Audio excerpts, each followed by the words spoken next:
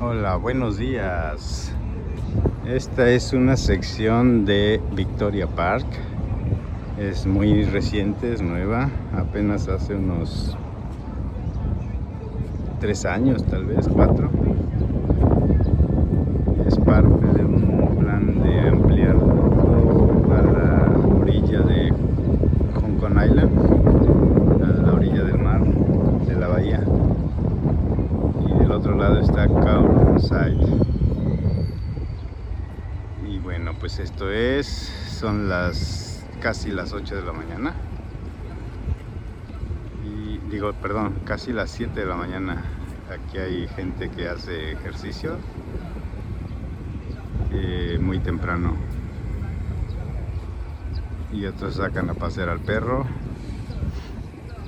Y este es un pequeño rincón, una pequeña sección del Victoria Park o el Parque Victoria. Saludos.